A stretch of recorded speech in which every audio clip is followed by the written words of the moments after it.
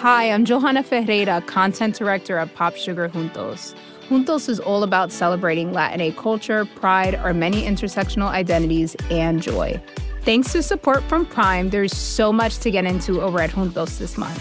From conversations with the Latinx minds behind our favorite new movies and resurrected TV shows, to thoughtful celebrity commentary and exclusive interviews with some of the biggest Latin music artists today. And it doesn't stop there. Get more of the music, movies, and shopping you love on Prime. Whatever you're into, it's on Prime. Visit Amazon.com/Prime to get more of whatever you're into, from streaming to shopping. And get all of our latest coverage at popsugar.com/juntos. Con amor, Johanna. Chapter 16. Want of Air. Thus around the Nautilus, above and below, was an impenetrable wall of ice. We were prisoners to the iceberg. I watched the captain. "Gentlemen," he said calmly, "there are two ways of dying in the circumstances in which we are placed." This puzzling person had the air of a mathematical professor lecturing to his pupils. "The first is to be crushed. The second is to die of suffocation. I do not speak of the possibility of dying of hunger, for the supply of provisions in the Nautilus will certainly last longer than we shall. Let us then calculate our chances." "As to suffocation, Captain," I replied, "that is not to be feared because our reservoirs are full." "Just so, but they will only yield 2 days' supply of air. Now, for 36 hours we've been hidden under the water, and already the heavy atmosphere of the Nautilus requires renewal. In 48 hours, our reserve will be exhausted." "Well, Captain, can we be delivered before 48 hours? "We will attempt it, at least, by piercing the wall that surrounds us." "On which side?" "Sound will tell us. I am going to run the Nautilus aground on the lower bank, and my men will attack the iceberg on the side that is least thick." Captain Nemo went out.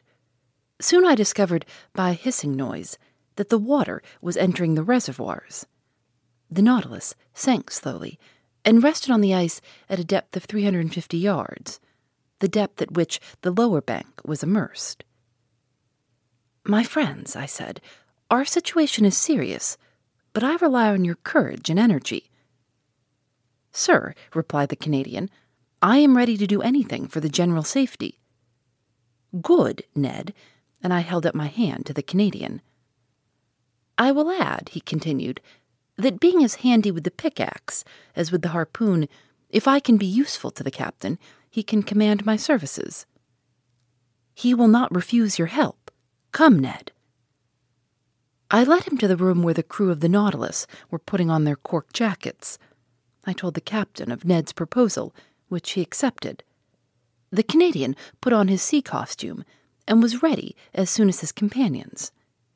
When Ned was dressed, I re-entered the drawing room, where the panes of glass were open, and posted near Conseil, I examined the ambient beds that supported the Nautilus. Some instants after, we saw a dozen of the crew set foot on the bank of ice, and among them Ned Land, easily known by his stature. Captain Nemo was with them. Before proceeding to dig the walls, he took the soundings to be sure of working in the right direction. Long sounding lines were sunk in the sidewalls, but after 15 yards they were again stopped by the thick wall.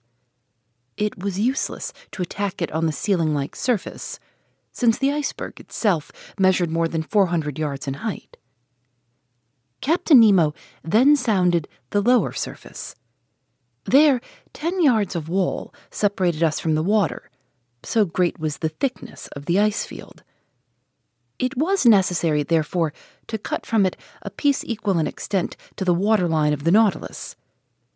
There were about 6,000 cubic yards to detach, so as to dig a hole by which we could descend to the ice field. The work had begun immediately, and carried on with energy. Instead of digging round the Nautilus, which would have involved greater difficulty, Captain Nemo had an immense trench made at 8 yards from the port quarter. Then the men set to work simultaneously with their screws on several points of its circumference. Presently, the pickaxe attacked the compact matter vigorously, and large blocks were detached from the mass. By a curious effect of specific gravity, these blocks, lighter than water, fled, so to speak, to the vault of the tunnel that increased in thickness at the top in proportion as it diminished at the base. But that mattered little so long as the lower part grew thinner. After 2 hours' hard work, Ned Land came in exhausted. He and his comrades were replaced by new workers, whom Conseil and I joined. The second lieutenant of the Nautilus superintended us. The water seemed singularly cold, but I soon got warm handling the pickaxe. My movements were free enough, although they were made under a pressure of 30 atmospheres. When I re-entered after working 2 hours to take some food and rest, I found a perceptible difference between the pure fluid with which the engine supplied me and the atmosphere of the Nautilus, already charged with carbonic acid. The air had not been renewed for 48 hours, and its vivifying qualities were considerably enfeebled. However, after a lapse of 12 hours, we'd only raised a block of ice 1 yard thick on the marked surface, which was about 600 cubic yards. Reckoning that it took 12 hours to accomplish this much, it would take 5 nights and 4 days to bring this enterprise to a satisfactory conclusion. 5 nights and 4 days, and we have only air enough for 2 days in the reservoirs. Without taking into account, said Ned, that even if we get out of this infernal prison, we shall also be imprisoned under the iceberg, shut out from all possible communication with the atmosphere. True enough. Who could then foresee the minimum of time necessary for our deliverance? We might be suffocated before the Nautilus could regain the surface of the waves. Was it destined to perish in this ice tomb with all those it enclosed? The situation was terrible, but everyone had looked the danger in the face, and each was determined to do his duty to the last. As I expected, during the night, a new block of yard square was carried away, and still further sank the immense hollow. But in the morning, when dressed in my cork jacket, I traversed the slushy mass at a temperature of 6 or 7 degrees below zero. I remarked that the side walls were gradually closing in. The beds of water farthest from the trench, that were not warmed by the men's work, showed a tendency to solidification. In presence of this new and imminent danger, what would become of our chances of safety, and how hinder the solidification of this liquid medium that would burst the partitions of the Nautilus like glass? I did not tell my companions of this new danger. What was the good of damping the energy they displayed in the painful work of escape? But when I went on board again, I told Captain Nemo of this grave complication. "I know it," he said, in that calm tone which could counteract the most terrible apprehensions. "It is one danger more, but I see no way of escaping it. The only chance of safety is to go quicker than solidification. We must be beforehand with it. That is all." On this day, for several hours, I used my pickaxe vigorously. The work kept me up. Besides, to work was to quit the Nautilus and breathe directly the pure air drawn from the reservoirs and supplied by our own apparatus, and to quit the impoverished atmosphere. Towards evening the trench was dug 1 yard deeper. When I returned on board, I was nearly suffocated by the carbonic acid with which the air was filled. Ah, if we had only the chemical means to drive away this deleterious gas! We had plenty of oxygen. All this water contained a considerable quantity, and by dissolving it with our powerful piles, it would restore the vivifying fluid. I had thought well over it, but of what good was that, since the carbonic acid produced by our respiration had invaded every part of the vessel? To absorb it, it was necessary to fill some jars with caustic potash and to shake them incessantly. Now, this substance was wanting on board, and nothing could replace it. On that evening, Captain Nemo ought to open the taps of his reservoirs and let some pure air into the interior of the Nautilus. Without this precaution, we could not get rid of the sense of suffocation. The next day, March 26th, I resumed my miner's work in beginning the 5th yard. The side walls and the lower surface of the iceberg thickened visibly. It was evident that they would meet before the Nautilus was able to disengage itself. Despair seized me for an instant. My pickaxe nearly fell from my hands. What was the good of digging if I must be suffocated, crushed by the water that was turning into stone? Just then, Captain Nemo passed near me. I touched his hand and showed him the walls of our prison.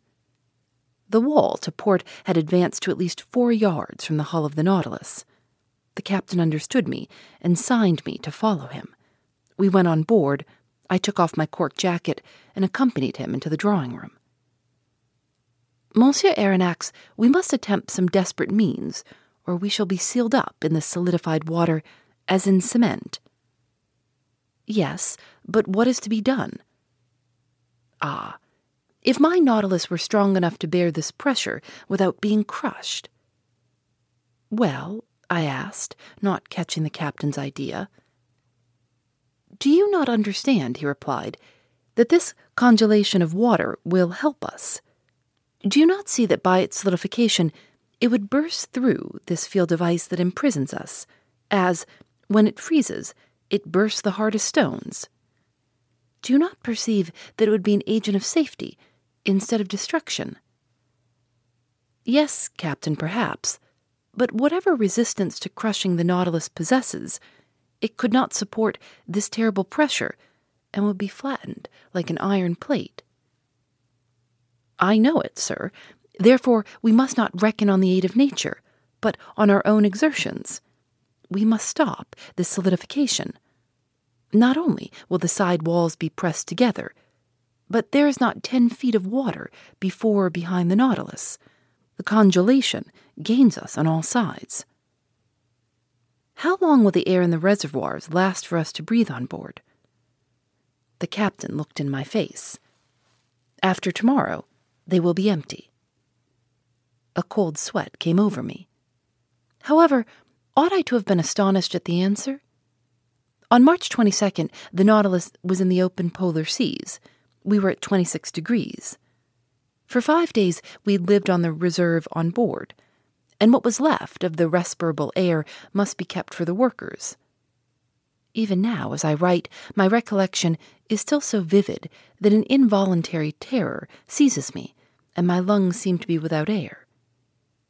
Meanwhile, Captain Nemo reflected silently, and evidently an idea had struck him, but he seemed to reject it. At last, these words escaped his lips. "Boiling water," he muttered. "Boiling water," I cried. "Yes, sir. We are enclosed in a space that is relatively confined. Would not jets of boiling water, constantly injected by the pumps, raise the temperature in this part and stay the congelation?" "Let us try it," I said resolutely. "Let us try it, Professor." The thermometer then stood at 7 degrees outside. Captain Nemo took me to the galleys, where the vast distillatory machines stood that furnished the drinkable water by evaporation. They filled these with water, and all the electric heat from the piles was thrown through the worms bathed in the liquid. In a few minutes, this water reached 100 degrees. It was directed towards the pumps, while fresh water replaced it in proportion. The heat developed by the troughs was such that cold water, drawn up from the sea after only having gone through the machines, came boiling into the body of the pump. The injection was begun, and 3 hours after, the thermometer marked 6 degrees below zero outside. 1 degree was gained. 2 hours later, the thermometer only marked 4 degrees. "We shall succeed," I said to the captain, after having anxiously watched the result of the operation. "I think," he answered, "that we shall not be crushed. We have no more suffocation to fear." During the night, the temperature of the water rose to 1 degree below zero. The injections could not carry it to a higher point. But as the congelation of the seawater produces at least 2 degrees, I was at least reassured against the dangers of solidification. The next day, March 27th, 6 yards of ice had been cleared, 12 feet only remaining to be cleared away. There was yet 48 hours' work. The air could not be renewed in the interior of the Nautilus, and this day would make it worse. An intolerable weight oppressed me. Towards 3 o'clock in the evening, this feeling rose to a violent degree. Yawns dislocated my jaws. My lungs panted as they inhaled this burning fluid, which became rarefied more and more. A moral torpor took hold of me. I was powerless, almost unconscious. My brave Conseil, though exhibiting the same symptoms and suffering in the same manner, never left me. He took my hand and encouraged me, and I heard him murmur, "Oh, if I could only not breathe, so as to leave more air for my master." Tears came into my eyes on hearing him speak thus.